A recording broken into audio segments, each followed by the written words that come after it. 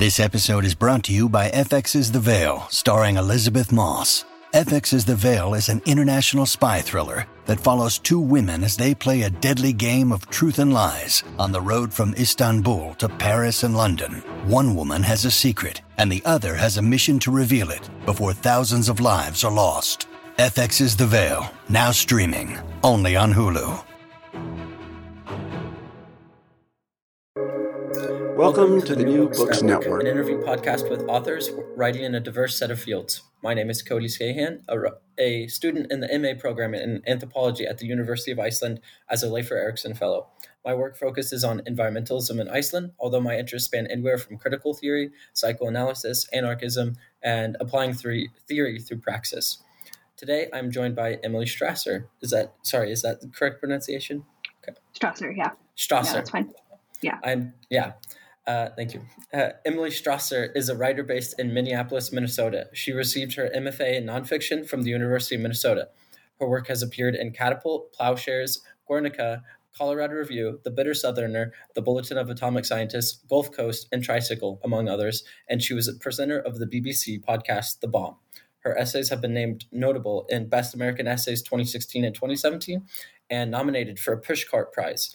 She was a winner of the 2015 Plowshares Emerging Writers Contest, a 2016 AWP Intro Award, a 2016 Minnesota State Arts Board Artist Initiative Grant, and the 2016 WK Rose Fellowship from Vassar College.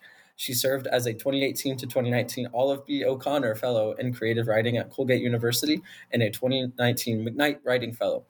Her first book, Half-Life of Secret, a memoir on the intersections of family and national secrets in the nuclear city of Oak Ridge, Tennessee, is forthcoming in April 2023.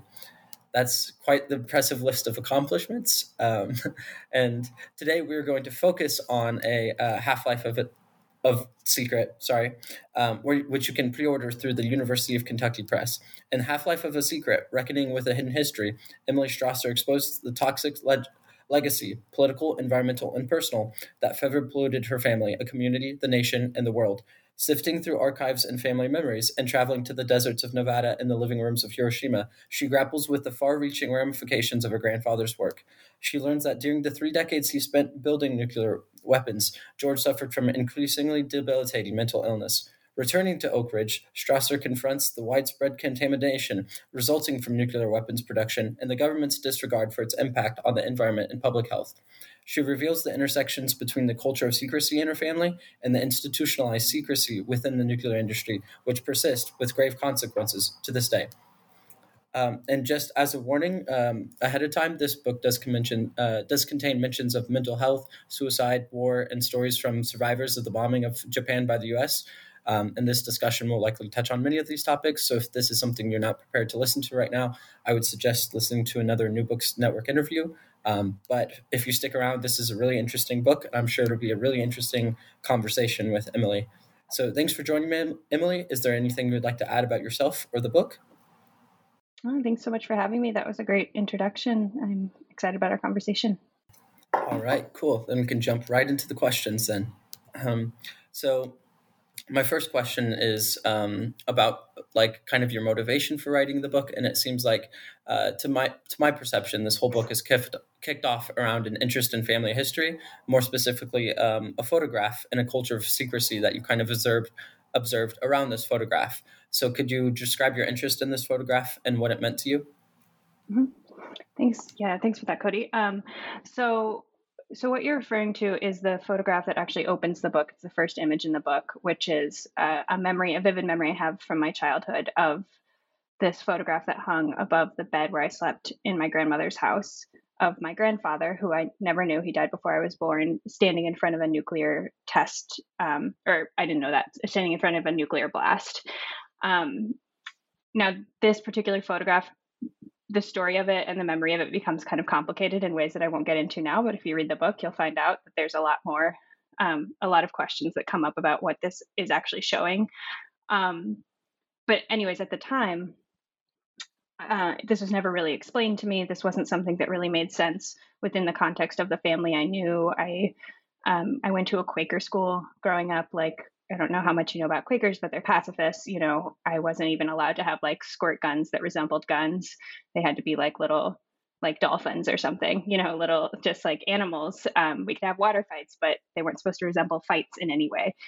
We couldn't keep score at recess because keeping score was considered like a form of competitive violence. So that was the context I was living in. And so to have this glorification of violence on this wall where I was sleeping was really wild. And yet kids don't necessarily, or I didn't like question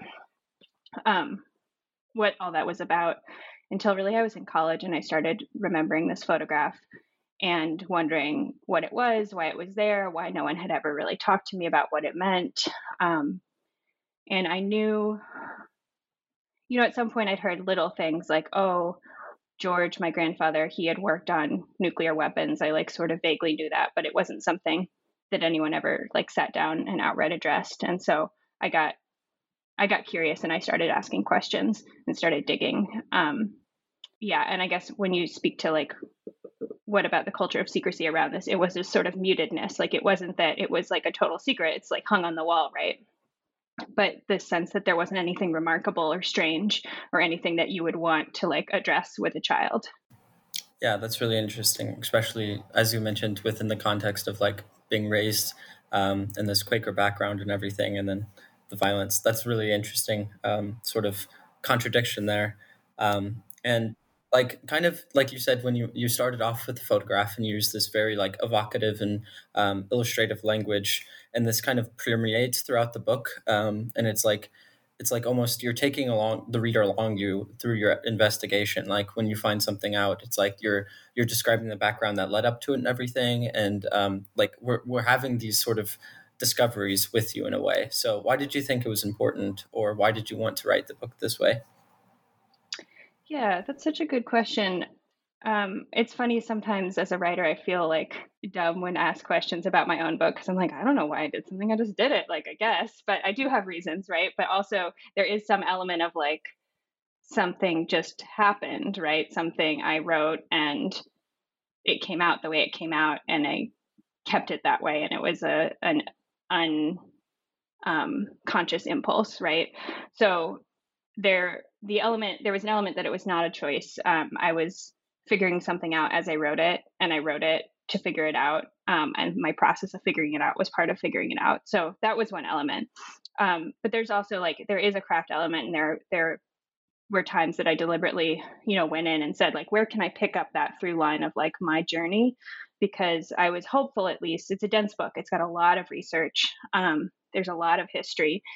And I think it could be really easy to get lost in that and lose interest. And so I needed to make a narrative through that history. And the most obvious narrative was like my journey to understand it and to put it together and to piece it together. I was like the guide to that history. And so from a craft perspective, even though I was doing it already, I needed to go back through and like pick that up and make it kind of a constant throughout the whole thing so that I wasn't just like popping in and out.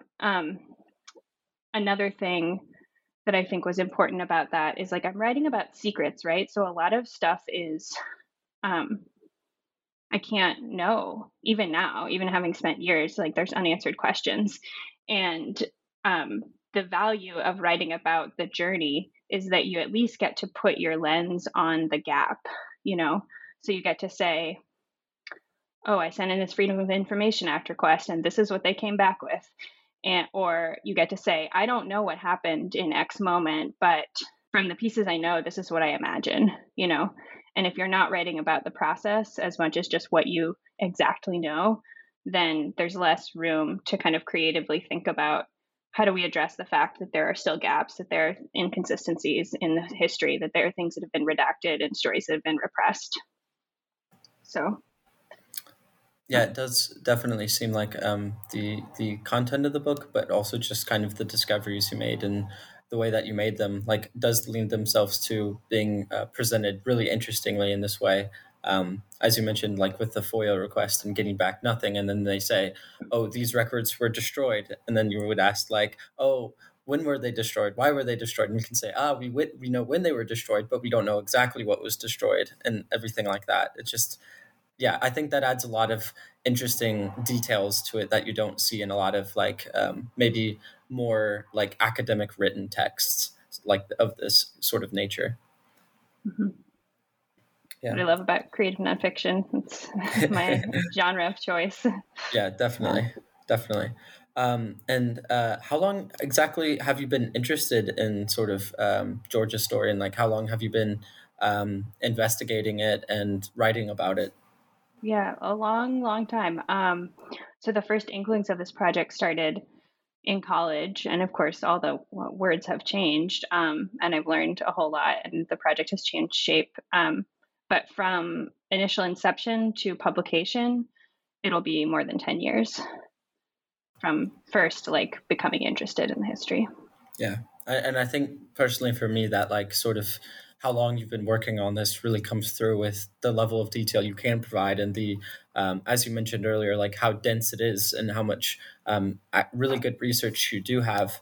But it does like particularly I would like to just bring attention to like the countdown chapter because I really like the way you present information in that chapter because it's like you provide like numbers about like 64 tons or something different like or 64 pounds excuse me about the like nuclear bomb and you have these numbers and information and then you have little short blurbs that provide like context and explain what it is but it's all really like easily explained even the physics part of it is like explained in a really really easy to understand way even if you're not familiar with the in and outs of nuclear science so yeah, I guess what kind of inspired you to write that way as well, like that chapter in specific? Why did you want to present these numbers and then say, have a little short thing about it? Where did that come from? Yeah, thank you. Thank you for that. And I'm glad that that was your experience of that chapter, especially the physics. I had to get a lot of physicists to read it to see how I was doing. And then like, then you have to say less detail because people are going to get lost. So that was I wrestled with that. So I'm glad it came across as readable. Yeah, so that chapter was really born out of like, it went through a couple different iterations, like many different forms. And I guess it found that form countdown. I think I have a line in there where I say, I need a new kind of arithmetic. And I'm referring specifically to the primary argument used to justify the bombing is an argument of arithmetic, basically, of saying like more people would have been killed otherwise, which from my research, I believe is an ahistorical argument that was largely created after the fact to justify the bombing. And I write about that in the chapter. But aside from that, I just think it's such a, even if that weren't true, I just think the idea that you could measure an atrocity in something as simple as like number of lives when what it causes is so great and has so many ramifications for like the rest of the world and for the survivors, and what it comes out of is so complicated, just feels like such an oversimplification, and so I wanted to play with numbers in that chapter because I was like, okay, we're counting. Let's count arbitrary things. So what are all the numbers that like made this bomb? Here's the number of like Congolese miners. Here's the like pounds of the bomb. Here's, the number of people who worked in this lab that my grandfather worked in. Here's the number of people killed by firebombing. Here's the number of cities destroyed. Like if you're going to insist that it's a game, that it's an arithmetic, then then where do you stop? And in some of those sections, I think I was trying to show how like ultimately like these numbers are what we pick to count as sort of arbitrary and the math breaks down. Like you can't ultimately capture this reality in a game of numbers. So I guess I was reacting to a common argument that I encounter a lot in constructing that chapter. Yeah. And just to be clear, the common argument being that like the construction of the nuclear bomb and like bombing Hiroshima and Nagasaki would save more lives in the end because it would end the war sooner and less U.S. lives would be lost and all of that. Exactly. Yeah. And the casualty estimates of like what a land invasion would have cost are like have been vastly inflated after the fact. And I forgot the end of that sentence. Anyways, but yes, exactly what you said. Yeah. And I think you show this really well, especially with sort of your talking about not only George's life, but like the sort of after effects of creating nuclear warheads. But what I would like to sort of focus in on right now is the like ecological legacy you talk about with Oak Ridge, because there's like this all of this environmental damage that is comes from the construction of the bomb. People working on it are getting cancer, and then like for many years to come, it sort of like impacts the area. So like at the time, you speak of in the book, people working in Oak Ridge and everything, which was the town where your grandfather was working on the bomb, was seen as sort of a utopia. So can you speak about like why it was seen as a utopia, and like why you kind of push back against that sort of image of Oak Ridge?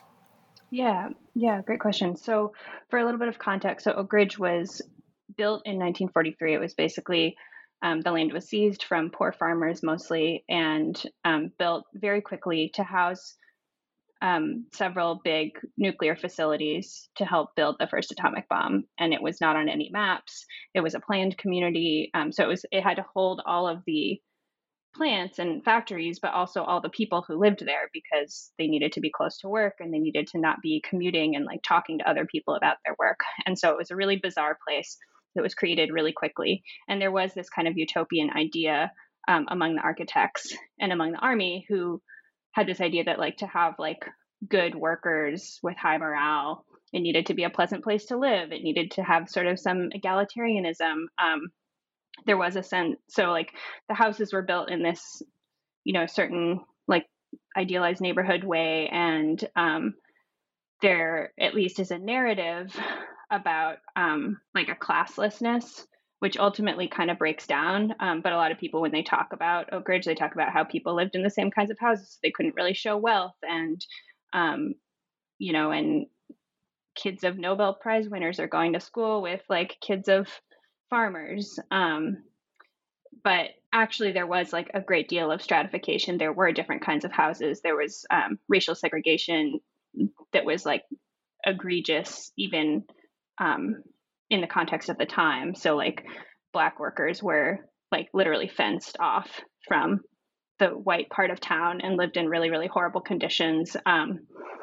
So there was this idea of building this kind of ideal community. And I think some white workers, particularly like young white single workers who were like having the time of their lives, probably working a war job that they felt was righteous. And like there was a lot of fun recreation opportunities for young people. There was upward mobility opportunities for people who, came from rural, like farming backgrounds. There were women straight out of high school who were given jobs in these factories and like made money that they wouldn't have made before, and got to marry people with, master's degrees, right? And all of a sudden vault themselves out of their social class and really change their lives for the better. And so there's a lot of like nostalgia for that, and a lot of celebration of what Oak Ridge allowed them. But it wasn't equal. It wasn't an equal opportunity.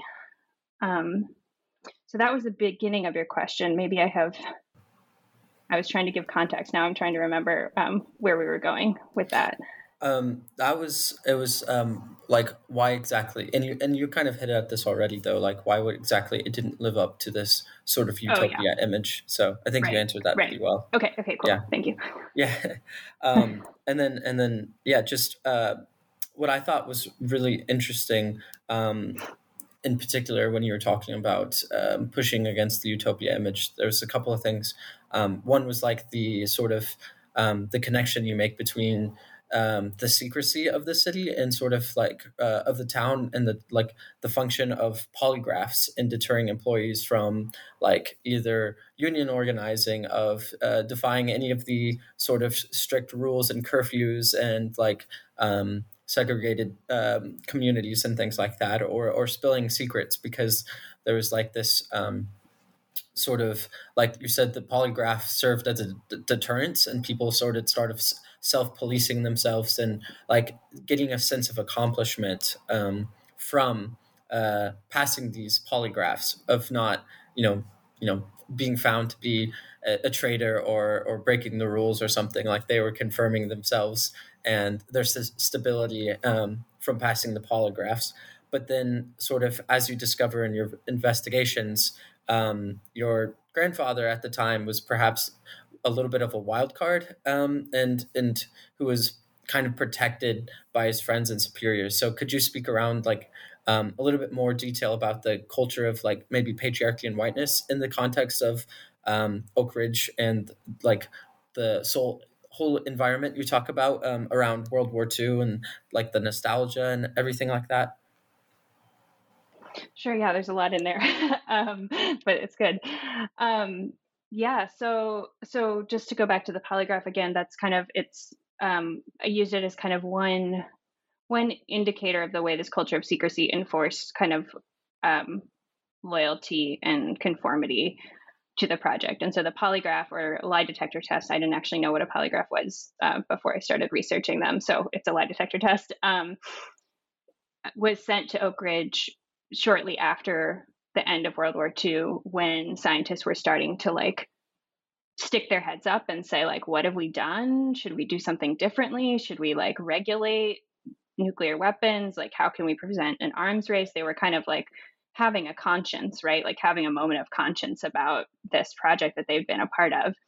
And Washington, House Un-American Activities Committees looks at them and says, that's communist, like there's communist spy rings, so they send down the polygraphs and they start to like enforce this culture of secrecy that, that there were ways that it was enforced during the war, but it was more enforced because people actually during the war didn't even like know what they were doing. For the most part, they were just like working on their one little bit. So now they kind of know what it's all about and they're just like having this moment. So they have to go back and be like, nope, like shut up, like fall in line. So as you said, and so one of the things that the polygraph was looking for too was like, was actually mental illness. And, that could be considered a threat. One of, in addition to being like disloyal to the government or actively being a spy. And so my grandfather's kind of an interesting case because he was an alcoholic and did struggle with mental illness, like increasingly throughout decades of his work. And I have, found evidence that he really was kind of protected, that he could have been fired, but like was protected by his friends and superiors. He had been there from the beginning and he kind of rose through the ranks until he was eventually in management. And so there is like this discrepancy, right, between what they were trying to protect supposedly with things like the polygraph and someone like him who does have what they would call a vulnerability, So yeah, I think it is an example of whiteness protecting itself and the patriarchy protecting itself. And so yeah, it's like, is that when is whiteness and the patriarchy at odds with quote unquote national security, and I think it's another example, like we have lots of examples, right, of where there are double standards and where white people or white men in particular can get away with things that others wouldn't, that do threaten national security. I mean, I was thinking of like, if we look at January 6th, how are those protesters treated versus like if they had been Black Lives Matter protesters? Protesters, I don't even want to call them protesters, those rioters, insurrectionists, there's the word. So yeah, so I guess like it gets at this question of like, who is national security actually like for when we say that, who is it actually protecting? And yeah, that promise of safety, is not extended to everybody equally. And then at the same time, like, I do think my grandfather is, while he was protected, I still think he is, his trajectory shows an example of the negative impacts of the culture of secrecy. Because I think if he had been in an environment which encouraged, say, like getting help for mental illness, he might have gotten the help he needed earlier on, and he might have not been in such a bad place. And there was a sense, I think that he and my grandmother did live with a sense that he could lose his job at any time, and that was a real fear, And eventually he did. He was medically retired from the plant. And so it protected him for a long time, I think. And also, eventually, he was retired before he probably would have otherwise, declared totally and permanently disabled by his mental illness. So it's pretty complicated. Yeah, it certainly is. I think there's a number of directions we could go from here. And I think I would like to sort of grab onto what you kind of said at the end, because in the beginning of the book, also you kind of outline, and throughout the book, it's kind of this recurring theme of your family mentioning that, like, if you have problems, reach out for help, like, get treatment for it. Like, we have a history of mental illness in the family, and there's like they kind of talk about it in chemical terms as well, of like chemical imbalances, and those things need to be treated. So I'm just kind of curious also, like in that aspect of the book, and then sorry, on top of that, you talk about like how when you were like talking to your family, they're kind of like asking you why you're pursuing this so hard, why you are so interested in this topic. So I'm wondering, like, how did that sort of affect your like will to keep on going, to keep researching into this, to keep going into it? Like, how much of it was that angle, do you think? You mean how much like did family pushback like affect it, or how much was it me needing to understand the mental health aspect? Kind of both. Yeah. Both. Okay. Yeah. I mean, I felt there was an intellectual and emotional curiosity around understanding, like, how does this mental illness like intersect with this secretive history that goes much beyond my grandfather and his work on nuclear weapons, and like, do they play into each other in any way?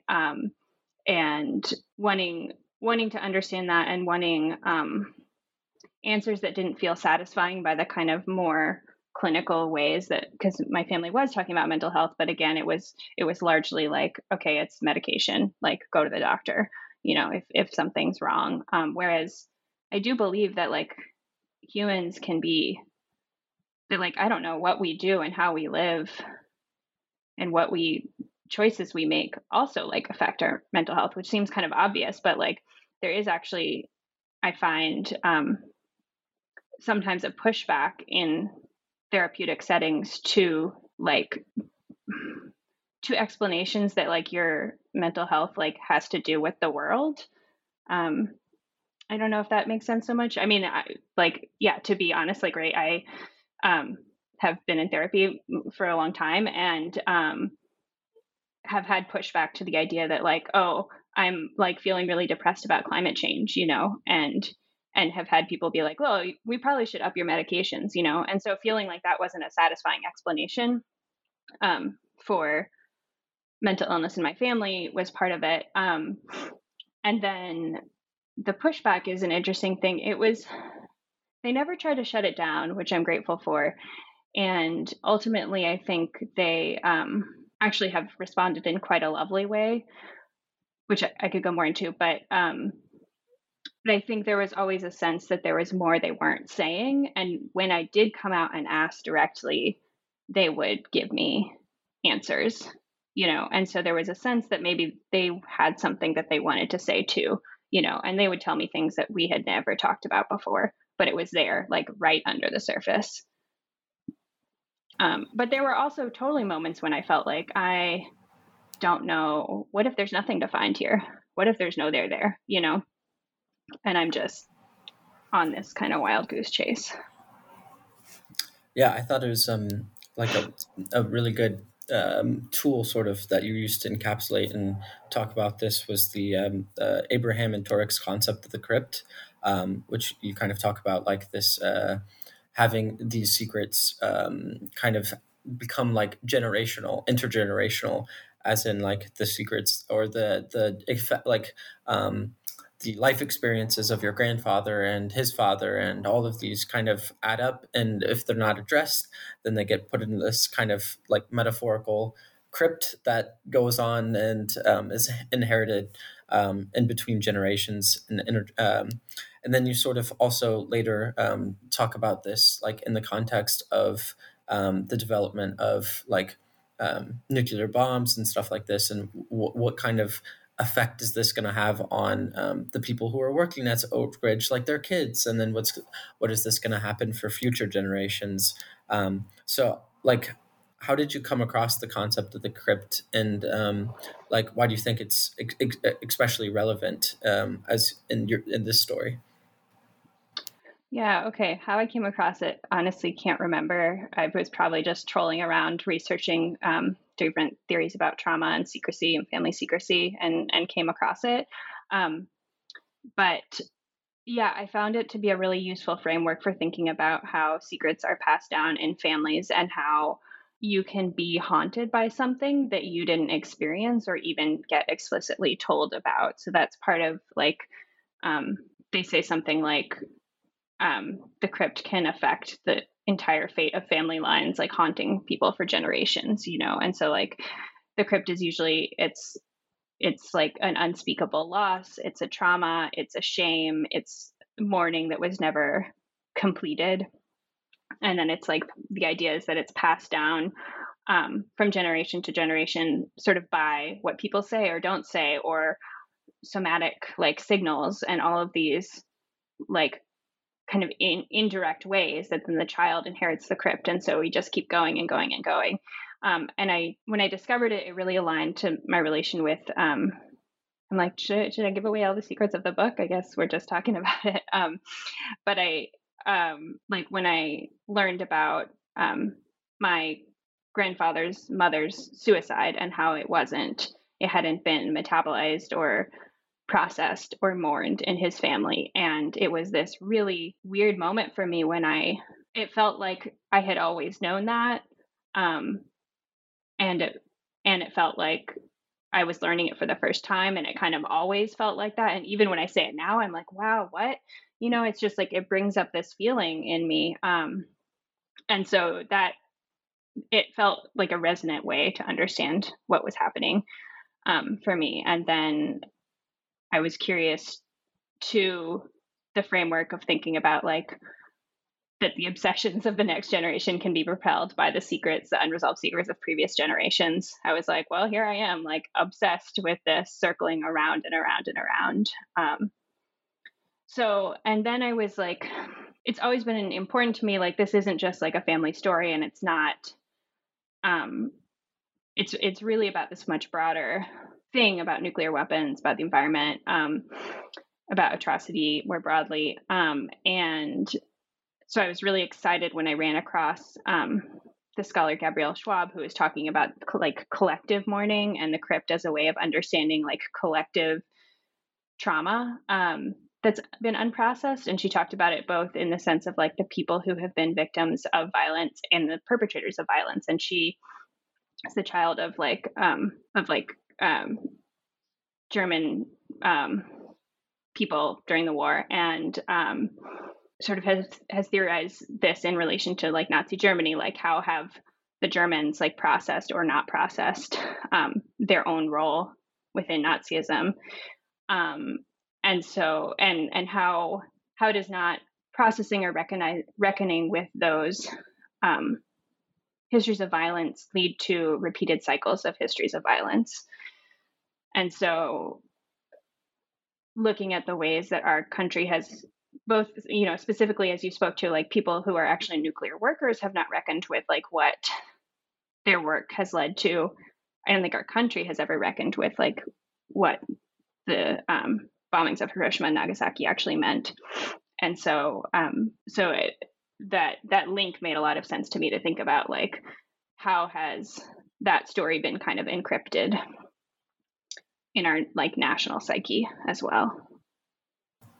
Right, because as you mentioned, although it's a family history, there's Oak Ridge, I think you're right, had a population of 80,000 people at one point, and is that right? Yeah, it was like 80,000 were working there at one point, and it was more like 75 were living there because some were commuting. But that's a very good memory, very close. Yeah, it was a lot. Yeah. Either way, that's a lot of like workers involved on this project who, although differing levels of connection to the project and differing levels of whatever, it's all like there's a lot to be unpacked there that perhaps we haven't, as you said, worked through as a country or talked about so much. Um, and yeah, so I would just like to kind of pivot from the sort of, you talk about intergenerational like harm in the form, or intergenerational like with the crypt of like mental things coming back and again and again, but also there's kind of this sort of longevity and intergenerationalness of the ecological impact of Oak Ridge and other projects that George worked on that had an impact on the environment. So what I really liked is when you borrowed the concept of risk society. This is from the chapter Bombed Without a Bang, and you say that sociologists Sherry Cable, Thomas Shriver, and Tamara Mix argue that Oak Ridge is a microcosm of the risk society that has developed since World War II, a society that is, as they quote, organized around the environmental hazards created by modern agricultural and industrial production technologies. In such a society, the public faces toxic threats without full knowledge or consent. The antidote, the sociologists write, is the open exchange of technological information, informed public debates about risk, and public control of technology. So for me, it seems like the whole like sort of culture of secrecy around like intergenerational family conversations and what we need to work through as a country perhaps is kind of linked to the whole not being upfront about the environmental risks and environmental hazards.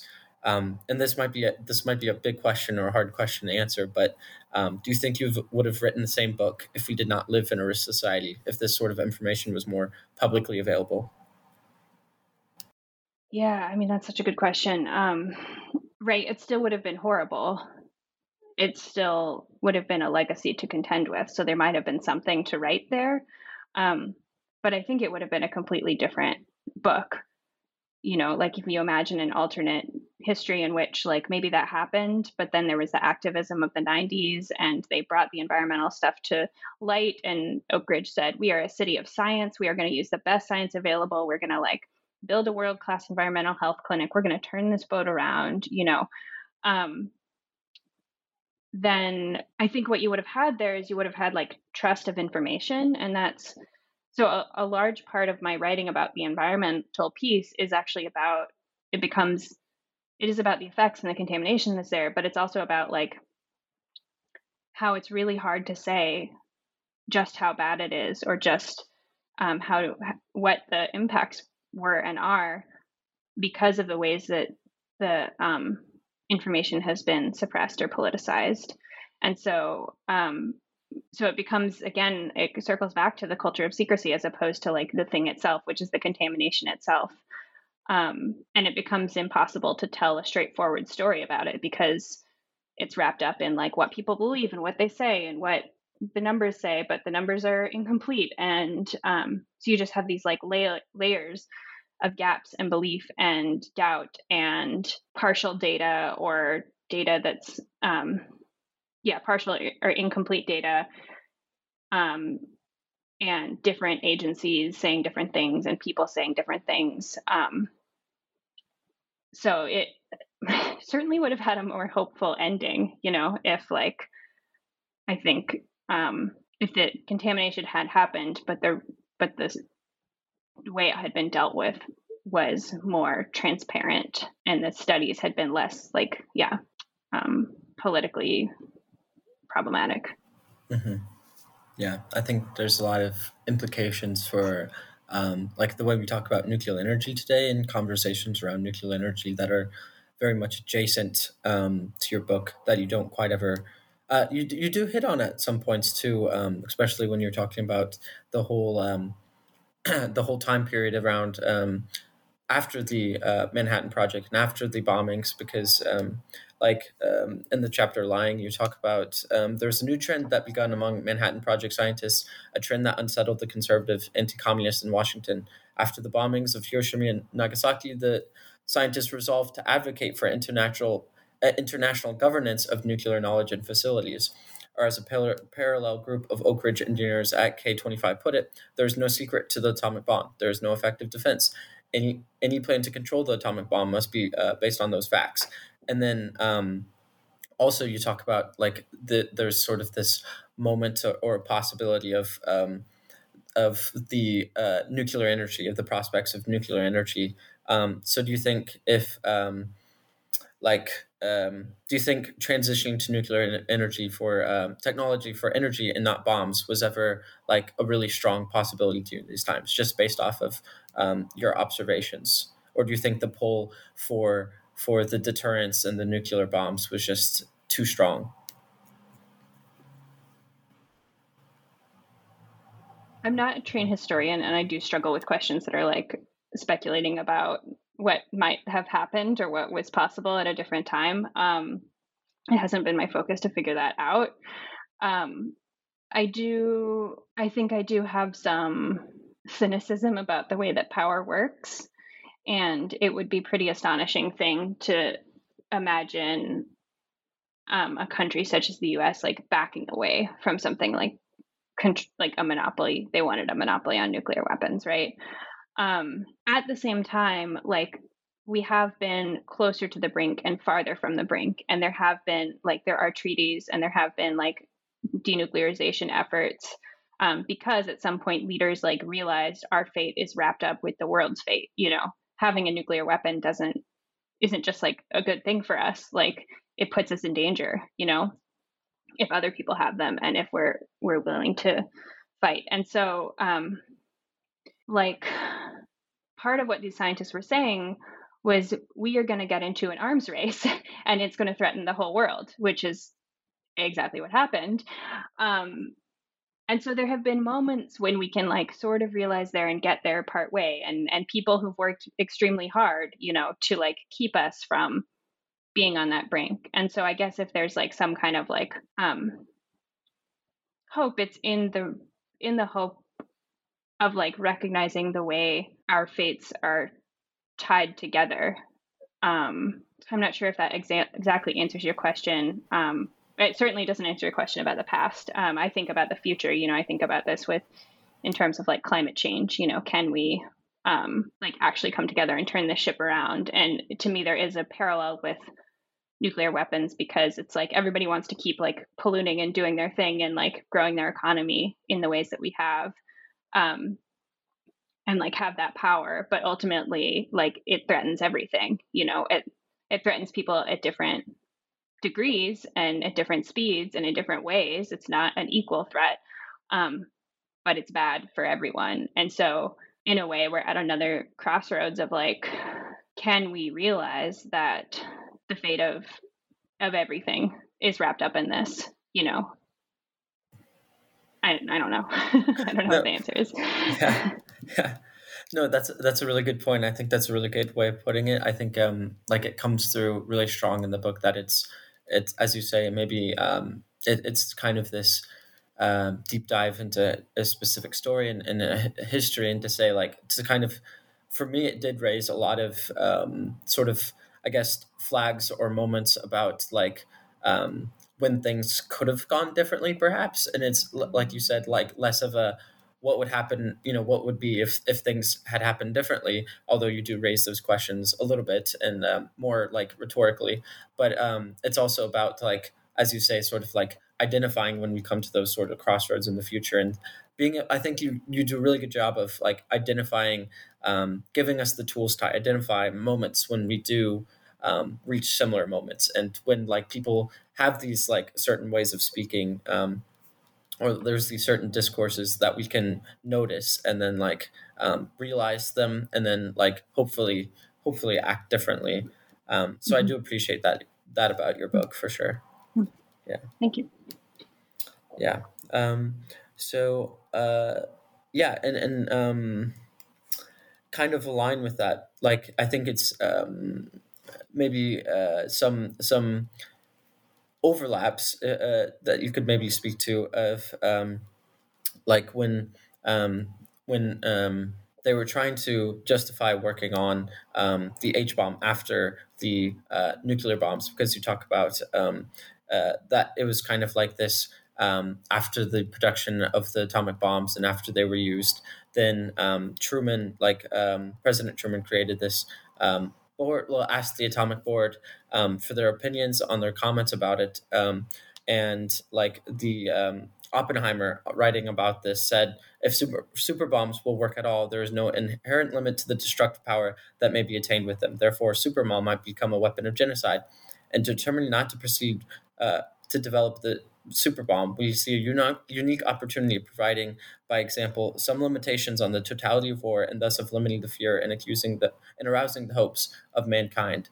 But instead, it seemed there was like this kind of effort by media, and like when you went on tours to the atomic bomb sites in Nevada and everything, like the test officials, you say, walked a fine line between cultivating the fear necessary for the public to accept nuclear testing and normalizing the hazards to assuage concerns about safety. And then you say exposure to radiation was compared to sunburn. The sun will give you a pleasant suntan, but if you're overexposed, it can burn the skin and make you quite sick. And this kind of seems similar to the discourses you were talking about with the indigenous tribes being contaminated, their fish being contaminated, their water being contaminated. And we can kind of, to me, this kind of evokes so many instances of climate change and pollution affecting the environment and affecting people, but attempts to downplay it. So I'm sure this was pretty purposeful to make those kind of implicit connections. Would you say? You mean connections between climate change and the bomb, or maybe I missed? Yeah, kind of the whole culture around the how we talked about and encouraged the development of the bomb, and then how we maybe today encourage the development, or like the continued fracking and the continued use of oil and things like that. Yeah, and that's interesting. Sorry, were you? No, you're fine. I was just wondering, like, how purposeful was that, and if you had anything to add about that. I mean, I wouldn't say I was making a purposeful parallel, except that I feel like nuclear weapons are still an existential threat, and obviously we're in a more precarious place now than we were even a year ago with what's going on with Ukraine. But climate change kind of feels like the real big one for me these days, the really, really threatening one, especially because it's like with nuclear weapons, you either it's not as simple as you use them or you don't, because even producing them and having them creates its own problems. But the worst things happen when you use them, whereas climate change is just like, a force that we may not be able to stop, right? It's ongoing. So certainly that has been in the back of my mind writing the whole book. I don't know that I was purposefully trying to build a metaphor between those two things, but I'm glad to know that maybe it brought up some resonances for you with what we're currently seeing, because ultimately, it's sort of funny to say this, like having just spent like 10 years of my life writing a book about nuclear bombs, but I'm not like someone who's predisposed to be interested in nuclear bombs, like in particular, it's like sort of an accident of whatever my family history that this is the thing that I like got obsessed with. But it really is about like broadly about injustice and complicity with injustice and the culture of secrecy and denial, and how ordinary people are involved in like extraordinary harm, and so I think I was hoping that those things would be interesting and resonant with people who are not necessarily interested in nuclear weapons per se, and that it wouldn't just feel like, oh, this is like about a thing that happened in the past, but about a thing that happens in many ways across our country and across our society. Yeah, I think maybe that's shaped a little bit by my own interest and biases, but I think, it definitely comes through like me focusing on climate change, but it definitely comes through this more universal narrative that you can apply to a variety of different contexts, and would therefore, I think, interest a wide variety of people. Like me, myself, have never been necessarily super interested in like nuclear weapons and World War II in this time period, but it was super fascinating, the story you present and the way you talk about it. And just there's so many different ways and so many different connections that can be made from this book, which I thought was amazing. So cool. Thank you. And I think it's also quite coincidental with the Oppenheimer movie coming out later this year. I know. I did not plan that, but I'm excited to see it. It'll be interesting. Yeah, the way that they sort of present maybe some of the things you talk about in your book, and maybe how it aligns or is different. I'm really curious to see that as well. Yeah. I'm really interested. Mm-hmm. But I think we would be amiss if I didn't mention the Hiroshima chapter, and you're visiting Hiroshima.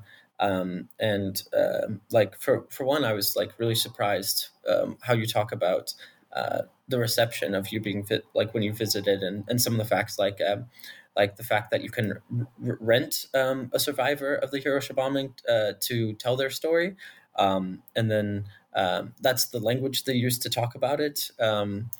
Renting, and then the way that they treat U.S. visitors, especially those with links to people involved in the bombing of Hiroshima. So what do you think for you was the most striking part about visiting Hiroshima?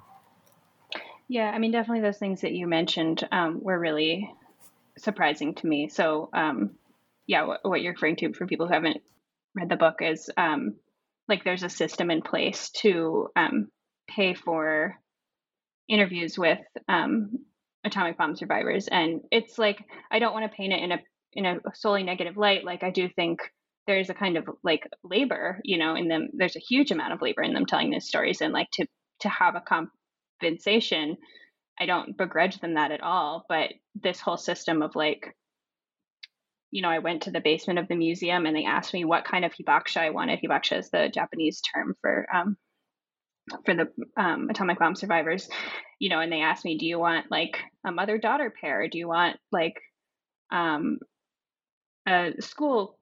who is a school child, or like what kind do you want? And then you pay the fee. And so just like, I guess it was the fact that it was made so convenient for someone like me who came in knowing no one, not speaking Japanese, to like access these people and their stories. And it played into this broader, I mean, so you referenced how I was received as like the granddaughter of somebody who worked on the bomb, which was like with a lot of like very kind welcome. I mean, everybody was very generous and welcoming. And also I felt I started to feel pretty uncomfortable because I felt like somehow, not intending to, but somehow my presence and my being there was like asking something of them, was like asking for their forgiveness or asking them to like be nice to me.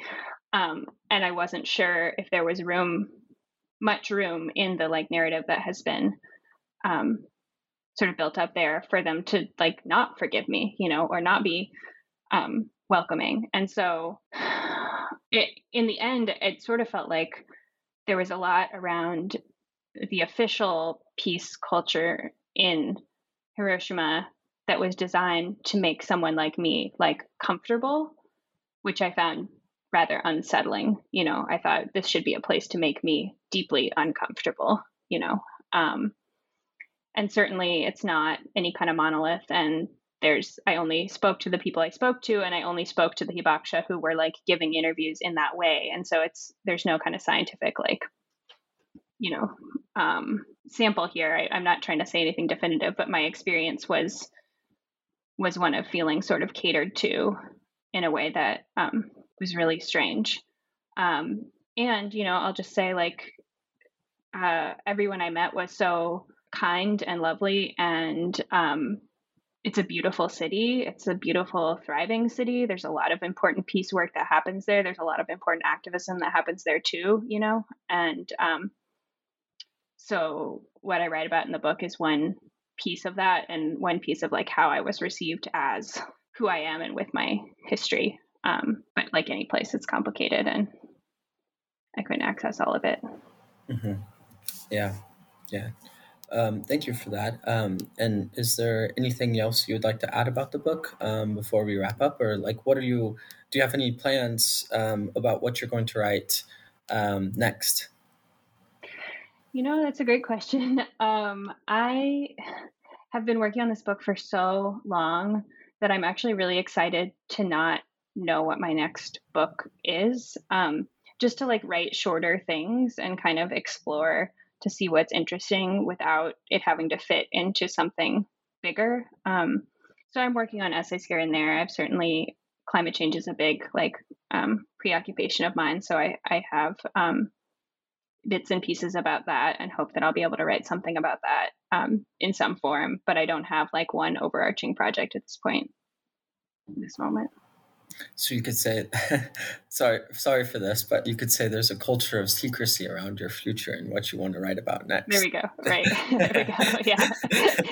That's the way of being of cloaking the fact that I have no plans, that I'm actually lost. I'm just like, nope, we're really keeping that under wraps for security purposes. Exactly. I like that way of looking at it. That's true about my future as well. Okay. Yeah, great. But yeah, thanks for joining me, Emily Strasser, once again. And thank you for tuning into the New Books Network podcast, everyone. Make sure to check out Emily's book, Half-Life: A Secret, which you can pre-order now through the University of Kentucky Press. And this is your host, Cody Scahan, signing off for now.